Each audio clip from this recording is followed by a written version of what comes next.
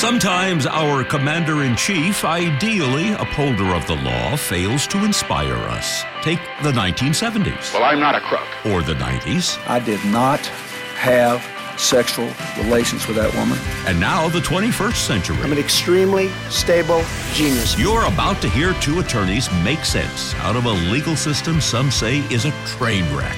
Here are Royal Oakes and Connor Oakes. This is Too Many Lawyers. This is Too Many Lawyers. I'm Royal Oakes. And I'm Connor Oakes. And it is Monday, May 31, 2021. It is Memorial Day. We are going to get into some heavy topics and some not so heavy topics. So one is, I would say it qualifies as heavy. Spousal rape. Should it be punished just like non-spousal rape? And you may say, well, yeah, of course, and why would anybody disagree? And 38 states would agree with you, but 12 states, including California, say, well, no, it's just not as bad, when a guy rapes his wife as opposed to raping a stranger. The penalties are very different. We're going to get into that. We're going to talk about when a donation to a politician is a bribe as opposed to a perfectly legal donation. We're going to talk about whether driverless car rules are too strict, whether they're invading your privacy by weighing you at the airport for safety purposes, and we'll talk a little bit about non-binary discrimination. By the way, we're also going to finish up a topic we started last week. That is, who are the smartest and dumbest presidents in American history? A very scientific endeavor, and I'm fully in favor. May shock you to hear the answers. And also, we're going to find out, there's a wonderful men's health survey. Who do men think they can defeat in a fist fight? Fantastic. Lions, geese, other creatures. Now, you may say, what's this got to do, Royal, with the law? Nothing, but boy, it's really an interesting topic. So one thing that does have to do with the law is this topic of spousal rape. I mean, you think, COVID and climate change and abortion are tough topics. How about this one? It turns out California, shockingly, is not in the progressive forefront on this issue. I mean, hundreds of years ago, Connor, rape of a spouse was not a crime. Yeah. Legally, a woman did not have the legal right. I mean, not even hundreds, but less than that. Maybe so. You're better off. You're better at legal history than I am, I think. Women had no right to refuse to have sex with their husbands. Yeah. Was the deal. And fortunately, that is not the deal in the United States. And these are holdovers from a different time in our legal history, but they highlight the way that our law... And in English history, in European, other countries. They highlight the way that our law works. There's an old, archaic, bizarre law on the books. No man shall take more than 3 donkeys across a state line, for illicit purposes, or whatever.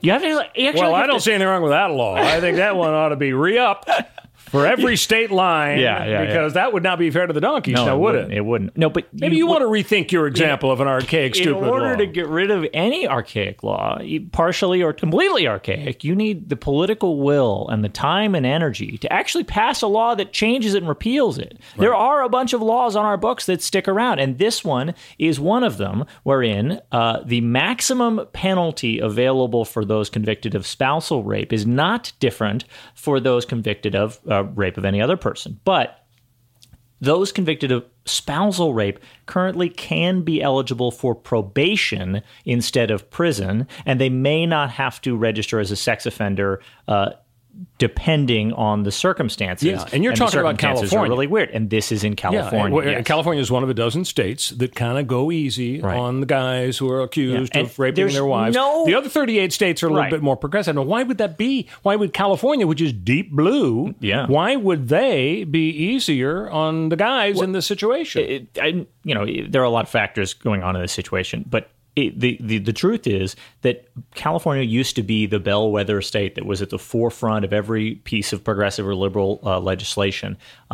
That's not been the case in the last 50, 60 years. And that changed as a result of lots of different factors. But part of it is that California is gigantic. It's huge. And there's a lot of money and a lot of interest in all the bills that get passed through Congress. And basically, the state Congress, that is, the state House is just really busy, I think, and there's not a lot of political will to make changes, to go back into the sort of the legal archives and dig up the laws that are bad and wrong and produce bad results. Plus, there's so much, as you said, there's so much on the agenda right now. But California, up until the last 20, 30 years ago, it was pretty back and forth. I mean, it was fairly conservative, voted for a lot of Republicans over the years. Right. Richard Nixon came out of California.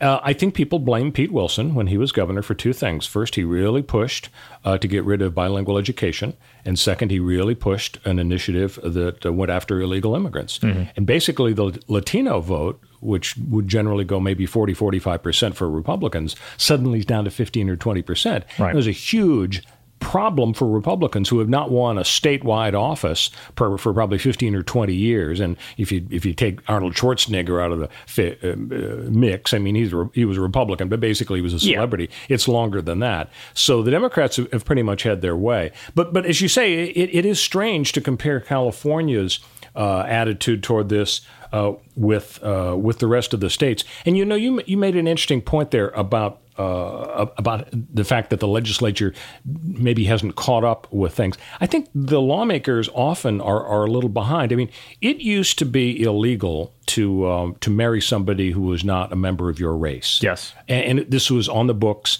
And all sorts of laws against various sexual activities between consenting adults. These were laws on the books. But when the legislators realized, this is from the 17 and 1800s, and everybody's laughing at us for still having them on the books, maybe there is an incentive to get rid of them. Right. But give me your reaction to this, Connor. This is the explanation of the chair of the California Assembly Public Safety Committee for killing the bill that would have equalized penalties for spousal rape. So there was a bill that was headed through the legislature, and this prevented it from getting a vote. Right. The Democrat chair of the Assembly Public Safety Committee, and of course that's redundant because the chair of every single Assembly and California State Senate Committee is a Democrat because they have a supermajority, and even a tiny majority gets you to chair all of the committees. So here was his explanation for saying, no, I'm not going to go along with the bill that would equalize penalties for rape of spouses and non-spouses. He said, well, I'm trying to figure out what problem we're here to solve. A police officer can come to the door in a domestic dispute and basically tell a woman, if you tell me he raped you, I can arrest him as a felon and, he'll probably go to prison. That was this assemblyman's excuse for not going along with the same law the other 38 states. Yeah. Now, do you see any justification for this? How can this guy defend himself? If the guy can't defend himself, there is no reasonable explanation. This is simply a knee-jerk reactionary response to don't change something. And that is really the key here. When you have a party, the Democratic Party that controls the state of California so completely, there inevitably becomes two parties in one. It splits down the middle. And those people who would ordinarily, in most other states and situations, have been on the right, are called reactionaries or conservatives who want to maintain the status quo, they become the right wing of the Democratic Party. And those who want, progressive ideals go to the left wing of that party. And when you see this one-party stranglehold, it inevitably splits, fractures the party. And the California Democratic Party is split in that way, and the division is only going to get deeper and stronger as people who would not ordinarily have been either been a Democrat, they would have been a Republican in any other state, join the Democratic Party because it's the only way to gain political power. And people who would have been progressives in other situations, had there been an opportunity for a third-party progressive party, join the Democrats and attempt to wield political power for progressive ends for the same reason. And so when we see this, we look, how could this blue state do this? It's not a matter of a blue state. If the state were less blue, and in fact it were a closer tie between blue and red, and more of these conservative Democrats, blue dog Democrats, or whatever you want to call them. Sure, purple Democrats. If more of them were on the side of the Republican Party, but they were just sort of barely losing, then you would have a sort of more pure ideologically blue, more liberal, more progressive Democratic Party that when it took power would enact more progressive policies. But instead, the Democratic Party in California has power in effectively all situations, or the vast majority of situations. And then when they do, of course, their sort of ideology is infected by the moderates. Now, is that always a bad thing? No. Sometimes it's a good thing to have moderates in your party who, argue for reasonable moderation or represent the views of the other side, or make sure that the minority voting bloc in your state feels represented and says, oh yeah, okay, maybe the Democrats are in power right now and I might call myself a conservative or Republican, but they're not going crazy, not doing anything too wild. So I could see the argument for having some moderates in your party. I personally am such a progressive that I want extremely big changes, and now, so I, of course, want more progressive representatives, and I see this problem of the Democratic Party because it has such a stranglehold on state-level elections most of the time. I see it as a problem, a bigger bug than a feature, but I can see why this sort of thing happens. I think this is a symptom, and I think this is part of why it's a problem. It's because you end up with everybody in elected office having to be a Democrat, and then there's no easy way for voters to say about a guy like this or the guy who they voted into place that nominated this guy if he's not an elected position. Hey, this guy's not on my end of the political spectrum. This guy's got some weird reactionary ideas. I don't like this weirdness that he's talking about with spousal rape being different in some way. Obviously, rape is rape done. That's it. Wash your hands of it. It's easy. Change the law. So his comments, the chair of this Assembly Committee, did not go over well with a lot of people who were pushing to change the antiquated state law. The first black woman to lead the California National Organization for Women chapter said to suggest that the police could get black women to lie to put black men in jail. Oh, my goodness, that's ridiculous. Anyway, when did the police start believing black women? So she was not impressed with his rationale. I wouldn't have been either. Hey, when we come back, we're going to answer the burning question. When is a donation to a politician a bribe that will land you in prison? But first, Connor's going to tell you how to rate and subscribe the podcast. Yeah, it really helps. Every single like or rate or share helps out a lot. So go to the platform that you use to get your podcasts, like Spotify, Stitcher, Apple Podcasts, whichever one it is. And leave us a review, a little star, leave us a little comment so we can see what you like and what you don't about the show. And maybe even share the episode with a friend. We'll be right back. I'm Chris Hahn, the Aggressive Progressive. Check out a new episode of the Aggressive Progressive podcast every Tuesday. You know, the election is heating up just as the year is winding down. Stick with me. I'll tell you the truth as I see it. Download the Aggressive Progressive on Pandora or wherever you get your podcasts. The CarPro Show podcast is available on iHeart, Apple, and Spotify. I can't take my husband anywhere. He's constantly behaving like a 5-year-old, snorting, joking, yapping with strangers. It's so embarrassing. But the one period when he's fully engrossed in anything is if he's listening to the CarPro Show podcast. Here they are now on the CarPro Show. He gets to hear Jerry and Kevin share all the latest and greatest news and information about the CarPro Friends universe, reviews and commentary on all the newer vehicle lineups from every major brand, stories and testimonials about ultimate car buying experiences through CarPro.com, and certified CarPro Friends at dealers nationwide. My only regret is when this 2-hour break from you-know-who ends. Save yourself. Grab some me time by tuning into the CarPro Show podcast on your device anytime, anywhere. Listen to the CarPro Show on iHeart, Apple, and Spotify, or wherever you get your podcasts. Brought to you by CarPro.com, where you now have a friend in the car buying business. CarPro.com. This is Too Many Lawyers. I'm Royal Oaks. And I'm Connor Oaks. So when is a donation to a politician actually a bribe? We got some charges pending against some Los Angeles folks. The ex-deputy mayor Raymond Chan and ex-city councilman Jose Huizar. They're going up for bribery charges, going to trial. By the way, speaking of ex-deputy mayor Connor, he's probably really mad that he got into hot water because the real mayor is about to go off to India, I believe. Our mayor, Eric Garcetti, is apparently going to be nominated by President Biden to be ambassador to India. Oh, wow. That's a big ambassadorship. It is. You know, and I was just wondering, and I understand. I wonder if he speaks Hindi. I bet he doesn't, or any of the other 87 dialects that in the nation. Need to know, yeah. You know, there are a lot of people, of course, both parties, every administration's the same. If you are a big donor, you're going to get an ambassadorship. Right.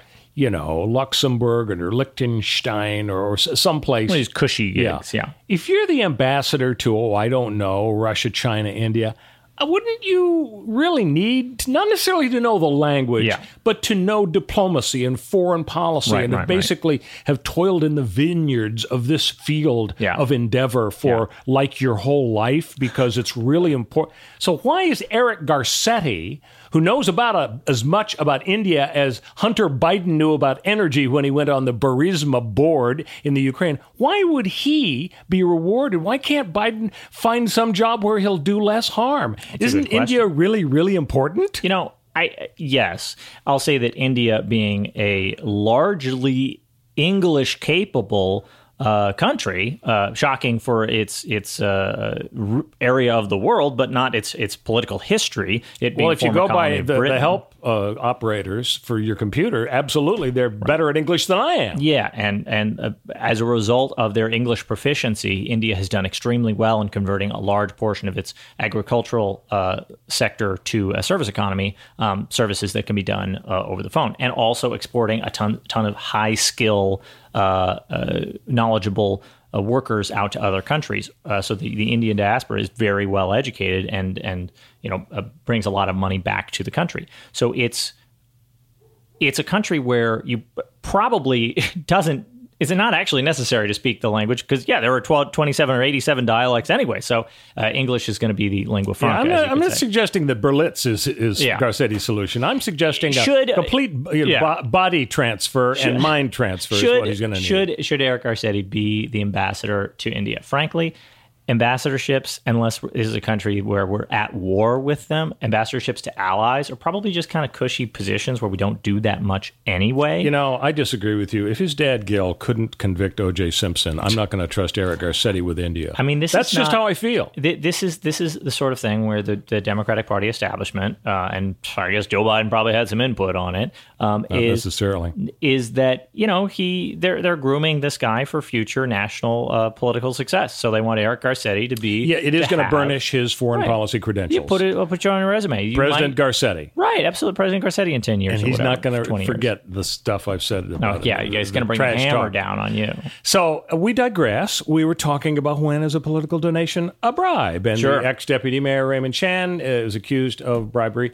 It's a really tough thing to prove. And to know why, you have to go back a few decades to the United States Supreme Court when they said, well, in 1991, in the McCormick versus United States case, they put a real high bar there for proving bribery. And here were the facts. Okay. There was a lobbyist that rolls up to a West Virginia lawmaker, and the lobbyist says, I represent the graduates of foreign medical schools, and, they have to practice a whole year before they can, be true doctors, and you ought to ease the restrictions and make it life easier for foreign medical students, okay? Right. And nothing happens. A year goes by, and the lawmaker calls the lobbyist, and he says, quote, "Hey, I haven't heard anything from you," close quote. That afternoon, $2,900 in cash arrives at the lawmaker's office. Interesting. A few months later, the lawmaker sponsors a law. "My colleagues, I believe you should make it easier for foreign medical students to do whatever they want, so please vote for my bill." Yeah. And, of course, a few months later, he sponsored a second, even better bill for the foreign medical students. And he gets even more money from the lobbyist. But there were time delays. He's convicted of extortion. The U.S. Supreme Court reverses his conviction, saying, serving constituents is the everyday business of a legislator. It's only extortion if the payments are made in return for an explicit promise by the lawmaker to do something, to vote a certain way. Yeah, incredibly high bar. So difficult to find an explicit promise, and not just find an explicit promise, but find a paper trail of it, or someone willing to testify about that explicit promise, because anybody willing to testify about the explicit promise was probably in the room, and thus was probably also in on the scheme and is benefiting from it and might go to jail. Where it happened. Like, how is it going to... You're never going to find that. I mean, it's just an incredibly high bar for political corruption to be discovered. And it's part of the culture that we put up with this stuff.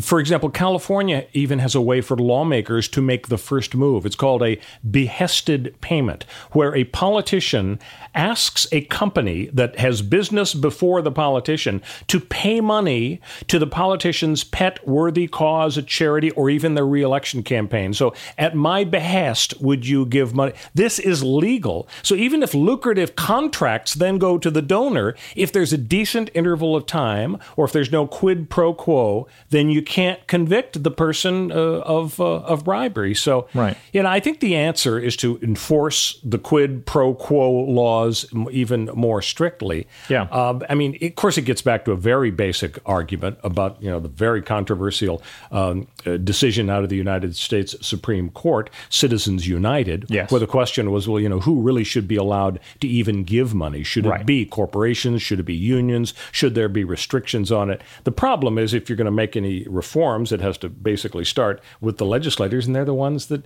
benefit from the old Jess Unruh saying, money is the mother's milk of politics. Absolutely. I mean, the idea behind our current campaign finance system in this country is money is speech. Totally equivalent, no disconnect between the two, no worry about what it means to have money be speech, one-to-one, direct, perfect relationship, when in fact, a very basic, rumination on the topic, just the most base, just absolutely the most base level, day one of kindergarten level of analysis here is, if money is speech, what are the implications of that?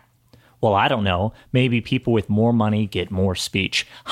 Is that a problem? Is that just a teeny tiny little itsy bitsy bit of a problem we should maybe think about in some way? Well, people with more money don't get more votes. So why would people with more money get more speech? Do we do anything at all to counteract the fact that if, say, $1 million that you want to pump into our political system is more impactful than a second vote for president, which it is, obviously, maybe we should put some sort of limit on campaign spending or election spending or lobbying or whatever else, such that we pull in and decide what the dollar amount of an extra vote is. What is it worth? What does our society say you should be able to donate before we say, look, you don't just have one vote for president here. You effectively have 2 votes for president because of how much you are donating to this system. And then we can maybe zoom back and compare those two and say, okay, well, somebody who wants to hand out flyers with their own labor on a street or shout through a megaphone at an elected official as their limousine drives by, maybe that gives you a second vote's worth of impact on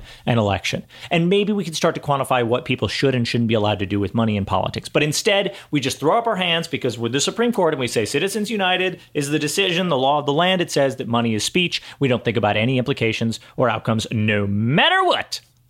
So let's switch gears and talk about driverless cars. Can't wait. Now, was that literally switching of gears, or was that figuratively? That was a good gears? Segue. This is a thorny question for you, because you know how I feel when people emphasize and they really, really mean something. They say, "Well, he literally tore a hole," and he didn't actually tear a hole in the fabric of the universe. Yeah. So was that literally a change of gears? When I said let's talk about driverless cars, I think it was figurative. Hard to wrap your head around it. It is. So why do I want to talk about driverless cars? Because Teslas are so fun. We saw Evan, what's his name? The Tesla owner. Elon Musk. Elon Musk. He was the host of Saturday Night Live recently. So fun. And they're driverless cars. What a great thing. Yeah. That's what they offer. It seems almost too good to be true. You slide into your car, you say hi to Siri or Alexa or whatever, sultry. Cyber Gal is helping Her you. name is Elena. Okay, She's Elena. not, but it should be because his name is Elon. I'd like to be like Donald Trump. Just take me to Mar-a-Lago, and I'm going to sit here in the back seat of the car. Sure. That's what Mr. Param Sharma did, owner of a Tesla sedan up in the San Francisco Bay Area. And it turned out it was too good to be true. Yeah. He spotted Sharma rolling along in his Tesla in the back seat. And in his defense, the car was doing pretty well. It was staying between the lines.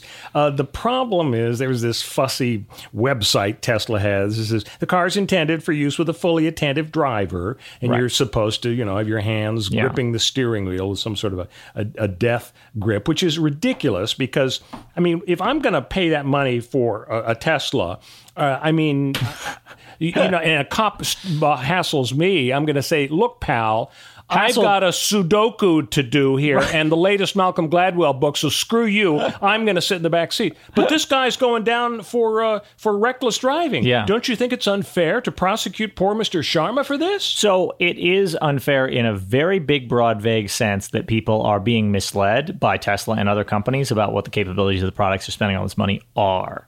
But it's not unfair because once you really get down to it, if you put this money down and you actually get out there on the road, there is a lot. Every car company does a good job of covering their own butt. They might call it autopilot. They might call it driver assistance or lane assistance or whatever they call it, but they will drill into you over and over again. This is not a piece of technology you can actually put your life in its hands and depend on it. You are the backup. You are the primary driver, rather. And that's really the danger, is that if you let humans be inattentive for any portion of driving, they become inattentive for almost all portions of driving. As opposed to letting chimpanzees be inattentive? Yeah, well, you're right. Humans share this problem with all chimpanzees, probably algae and crabs as well, all living creatures, is if they lose focus on something, it's really hard to snap back in and get focus again. So driverless car advocates, people who say that the technology will get there eventually, have actually classified this as sort of a general broad framework of 5 levels of driverlessness of a car. You start out with 1 is the most mild assistance that a car could give for you. Maybe it, throws on the brakes if it thinks an accident is about to happen for some reason, but other than that, just leaves you alone. And then 5, fully autonomous. You can just get in the back seat and take a nap. You're not involved at all.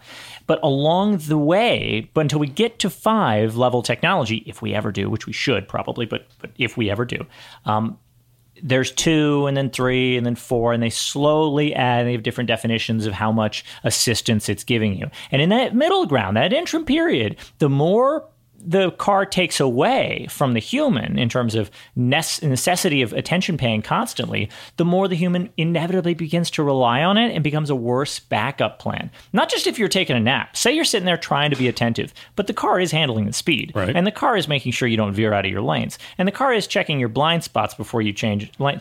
At a certain point, your brain you start thinking about baseball or the Queen of England or whatever else. And then when the car says, there's an emergency, my software can't deal with this, please take over and deal. You look up. You can run tests on humans. If you give us a tableau to monitor, when something weird pops up that's dangerous, our eyes jump to it instantly because it's new and different and novel. And we've been looking at the background and then boom, something changes. If you give us instantly a whole tableau and we have to take the entire thing in and decide in an instant, what is this new thing and which thing in front of my eyes is dangerous and what do I have to react to? We're super bad at that. We're like 100 times worse at that. We're so slow at looking up through the windshield at the first time and saying, oh God, which of these cars is doing something weird and dangerous? As opposed to, I've been paying attention, suddenly something changes, that's easy. So driverless cars, until we get to that magical 5th level where they actually handle everything, we get more and more and more dangerous until we tick over to the perfect. And in the meantime, we should let the perfect be the enemy of the good here. We can't let ourselves get more and more and more reckless and dangerous because in the interim, the computer can't handle everything. Until the computer can handle everything, the computer probably shouldn't be able to handle much.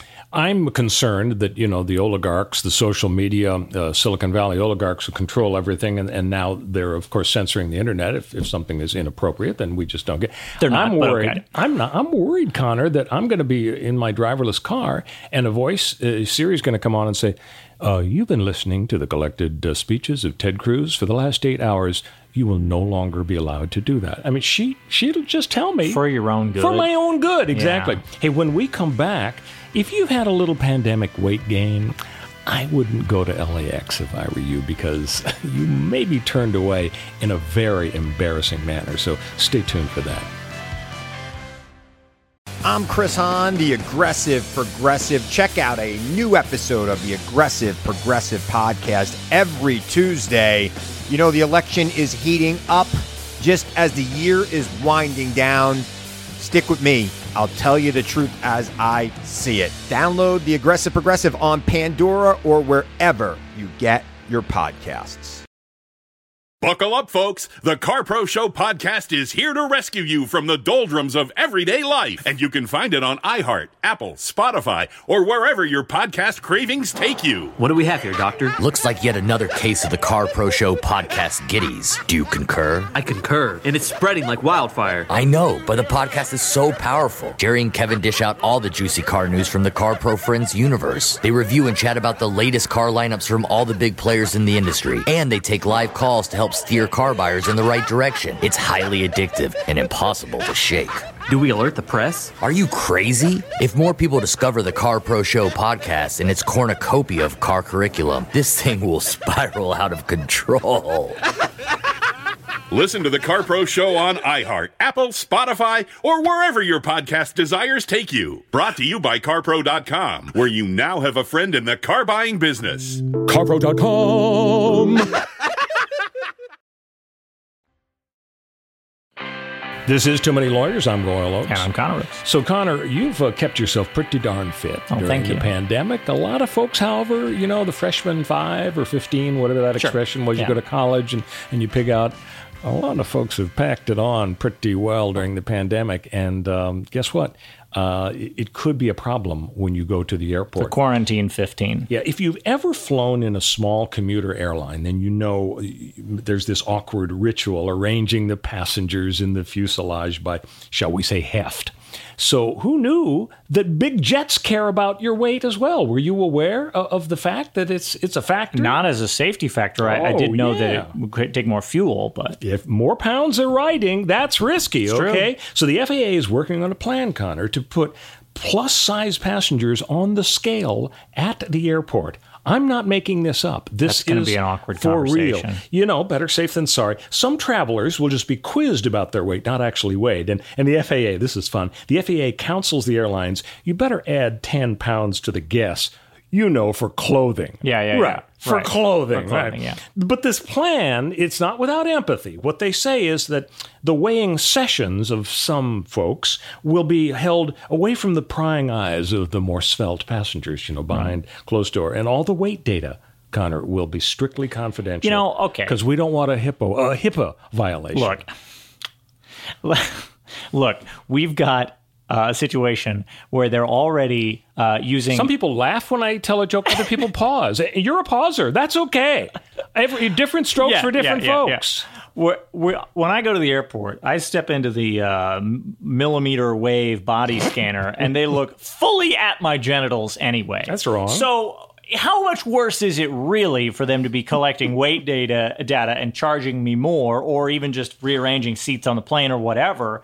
I feel like it's the same thing. We already give up so much of our freedom, and that is our right to privacy in the form of freedom, or vice versa. When we fly, this seems just like the next natural step.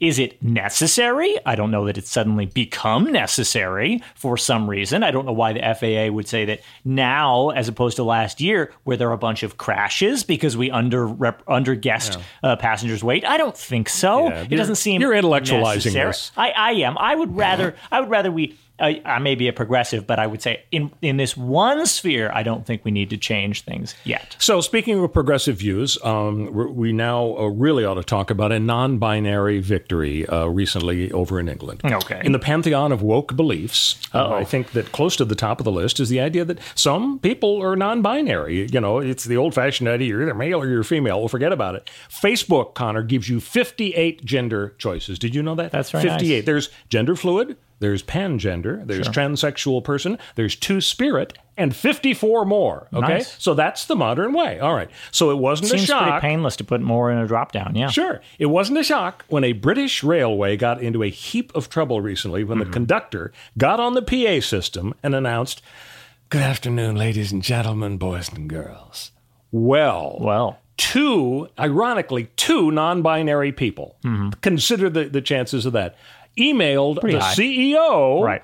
And they were really pissed, and the CEO was totally on their side. He made a big apology and so on, and he said, "We're never going to call you people, ladies and gentlemen, boys and girls, again," because that's clearly, that may be 4 out of 58. That leaves a whole lot of folks untouched. I guess this is a problem that solved itself then. Not everybody's happy. There was a member of parliament who stood up and said, "Identify however you like, but can we stop this nonsense?" So he was a fuddy-duddy. Yeah. He's one of the old-fashioned guys. I think it was James Mason, because probably that sounded a lot. It was a really good James Mason impression. Oh, no, I wasn't going for it. Maybe but you played it some came out. sound. It was actually a clip of James Mason. I think it might have been. Yeah, that's like deep fake stuff.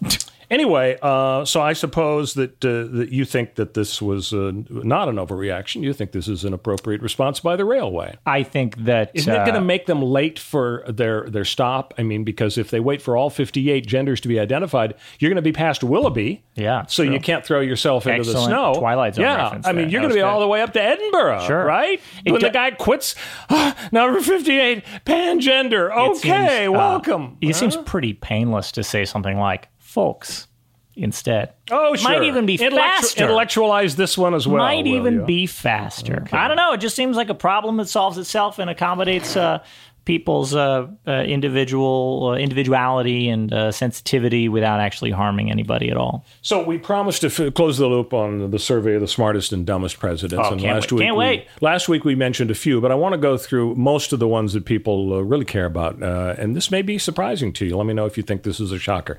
And we mentioned last week the smartest president of all, John Quincy Adams, son of John Adams, IQ of 169. So very sharp guy. Sure. Now, Thomas Jefferson, who came in number 2 of the list of all presidents. This shouldn't be a surprise. I mean, he was like this Renaissance guy, writes the Declaration of Independence, architecture, surveyor, mathematician, IQ of 154. I mean, he's not up there with John Q. Adams, but he's number 2 with a bullet. John Kennedy, number 3. He was 153 IQ, and some people said he didn't even write Profiles of Courage. This tells us he probably did. He's smart enough to write a book. Sure. Bill Clinton is pretty well up there, 149. He's number 4 out of all the presidents. Woodrow Wilson and Jimmy Carter tied at 145. Jimmy Carter was a nuclear submarine engineer. He called it nuclear, which I think takes 10 IQ points off. Yeah, so only in perception. We're going to give him 135 absolutely. instead of 145. John Adams, the resentful father, only 142. Shame. Must have been pretty pissed about the little guy beating him out there.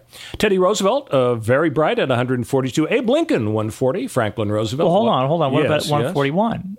Chuck E. Cheese had an IQ of 141 and thus was smarter than Abe Lincoln when he was president. Who's Chuck E. Cheese? The rat, who was the representative of the Chuck E. Cheese restaurants, the children's restaurants where they play games and you get tickets. He was president of the United States and he had an IQ of 141. I was unaware of that. Oh, did I just make all that up? Just like the people, authors of this list, made up every single element of this list? You're intellectualizing every story we talk about. Connor, I'm sure that even if they didn't have Zachary Taylor sit for an IQ test with a number 2 pencil, they've studied all of his writings and his speeches. Can't social scientists and psychologists infer from all the evidence, the voluminous evidence of a presidential thought process and come up with a non-arbitrary IQ? No. And it's so fun to go through this list. They can't, because they can't even have me sit for an IQ test and come up with a non-arbitrary determination of intelligence now. It's actually impossible because intelligence is like 50 different factors and has nothing to do with how well you can, find the area inside a circle or whatever on the test, or match pattern recognition, or know who Chuck E. Cheese is, or whatever else. It's really, really hard to measure intelligence. And the idea that we go back in history and write fan fiction about which of our presidents are our favorite because of the books that they wrote or the speeches that they gave, and then claim that there's some objective number that represents intelligence in this crazy, mixed up, complicated world is complete hogwash. Please continue. Connor is going to put his fingers in his ears for the next 15 seconds as I conclude the list. Okay. Franklin Roosevelt, number 13 at 139. George Washington, 132 IQ. Dwight Eisenhower, 131. Dick Nixon, also 131. Tricky That's Dick. fun. Isn't that a coincidence? Eisenhower and Nixon, running mates of the same exact IQ. George H.W. Bush, dad, 130. Ronald Reagan, 130. Herbert Hoover, not smart enough to prevent a depression. He was 129. Lyndon Johnson, 128. Harry Truman, 128. Calvin Coolidge, 127. He was smart enough to get out when the getting was good. Gerald Ford, 127. William Howard Taft, 126. George W. Bush, 125. And the lowest of them all, Ulysses S. Grant. He won the huge Civil War for us, so I think we can forgive him that he was only 120 IQ. You know what's really impressive to me? Isn't IQ, I was able to read off that list. Isn't IQ supposed... Yeah, it was good. You must have 150 IQ. Isn't IQ supposed to be average, supposed to be 100? Yes, it is. So you're saying... What are the odds that every single president... Every president was 20 points plus above average? Well, wouldn't you think you'd have to be really smart to climb that political mountain and become a president? No, sometimes you're just the son of a president. Are you pointing to Donald Trump there? Or George W. Bush. Yeah, well, the son of the president was the smartest of them all, John Quincy Adams. Extremely arguable. But really, like, what are the odds that there's not a single president who was below average intelligence? And not only just below average intelligence, but every single one of them was more than 20 points above? That's a huge difference. If you think that's ridiculous, let's turn to our very last story, and that is, how often would a man win in a fist fight against various animals? Now, there was a survey done by YouGov America, and it was reported in Men's Health, that very intellectual magazine. It was a survey of 1,200 men asking, could you win a fist fight with various animals? And the responses American men. are astounding. 26% of American men felt that they could defeat an elephant in a fist fight. Excuse me? 26%. What kind of moron, much less 26% of us, thinks that he could take an elephant? An elephant would laugh, swing his trunk, knock your head off of your neck, and then stomp you. If the elephant wanted me to kill it, and somehow, like, just did everything you'd have to have the IQ of John Q. Adams. If the elephant did whatever he or she could to help me kill it, I would still be unable to kill an elephant with my bare hands. Well, you think that's bad. 26% of men idiotically think they could kill an elephant. 27% they think they could beat a grizzly bear. A freaking grizzly bear, Incredible. Connor. Yeah, grizzly bear could tear the door off a car with one paw. Yep. Tigers, 30% of men think they could beat a tiger. What is and 32% a lion and 31% hippos. None of us could take any hippo, no matter how fat. Correct. Any lion or any tiger. Have you seen any Tarzan movies? Clearly not. What's wrong with them? The only explanation is that they misunderstood the question and thought we were talking about animal crackers. Which animal cracker animals could they defeat? I don't think so. I think fight? they're just stupid. I think they're below the average IQ of the presidents. And if you think the Tarzan reference was appropriate for lion, crocodiles, 33% of Americans, men, 1 out of 3 think they could take a crocodile. Dear God. Amazing. And a polar bear, 36% of them think they could beat a polar bear in a fist fight. Incredible. 46% think they could beat a king cobra. So that's pretty much a toss-up. 46, that's like 50-50. Maybe they think king cobra doesn't have hands, no fists for a fist fight. I automatically win. If you had an axe, maybe you could beat the king cobra. Amazing. A walrus, 64% think they could beat a walrus. Now, I think it would be generous for me to think I could tusks beat could just polar go bear. Eviscerate you. If I was driving a Sherman tank, a polar bear and I would be about 50-50, I think. So I think that might be where they're coming from. Maybe they thought they got to bring a Sherman tank to this fight. Now, here's my favorite. 86% of American men think they could kill a goose in a fist fight. That means 14% of guys think they'd lose to a goose. Is there something wrong with American men? I hope the Russians don't read this survey. I know they don't listen to this podcast, so we're safe there. And finally, the last one. This is maybe the weirdest one of all. 87% of American men think that they could beat a man, an unarmed human, in a fist fight. Now, why would you think that you could best 87% of your fellow men? For one thing, what if he's Jack Reacher? Yeah. Sure. Have you seen the movie? That's the 14%. Have you seen the movie with Tom Cruise where he plays Jack I haven't. Reacher? It's a fantastic movie. I don't want to spoil it, but the very first scene of the movie, he punches a bunch of people. Yes, nice. Exactly. I'm in. So Jack That's all Reacher is in a bar and he's talking to a woman and he insults the woman and she tells her boyfriend, "I believe that man over there has insulted my honor and I've got the vapors." Wow. And so the guy comes up to Tom Cruise, "Hey Tom, you're in trouble now. We're going to meet with you out in the alley." Lot, yeah. So they go out and there's 6 of them surrounding him. Nice. And so Tom Cruise looks at them and he says, "Okay, guys, this is your chance to walk away and save all of your teeth and your eyeballs and so on, because I'm telling you, you're all kick going your butts." down. Yeah. And again, the leader says, "Oh, really? How are you going to do that, Tom?" Doesn't say Tom. "How you can do that, Jack, if that's your name?" We turned out to and be Tom very lucky. explains. He says, "Well, here's the deal. I figure out who the leader is, Nice. probably you. Steve. I take him out first, and at the same time, I take the guy to the left, and I flip the guy to the right. And so that's how it's going to go down. That's how you guys," and they're all giggling, and they of course, he does exactly that. And it's almost as satisfying as the first few moments of Terminator, where Schwarzenegger shows up and kicks ass at the Griffith Park Observatory. Yeah, that's a good thing. Now that I think about it, what did those guys in all that leather at the Griffith Park Observatory do to Terminator? Did he need to kick their butts? Were they just wearing leather and look like He just toughs? doesn't like punk music. That's it, yeah. Okay. Nobody likes punk music in the future. Music. Punk music is Doggone dead. it, Connor. We actually got through our agenda this time. Impressed. I'm impressed with both of us. Next week, all our favorite punk music songs. Both of them. We'll see you next time on Too Many Lawyers.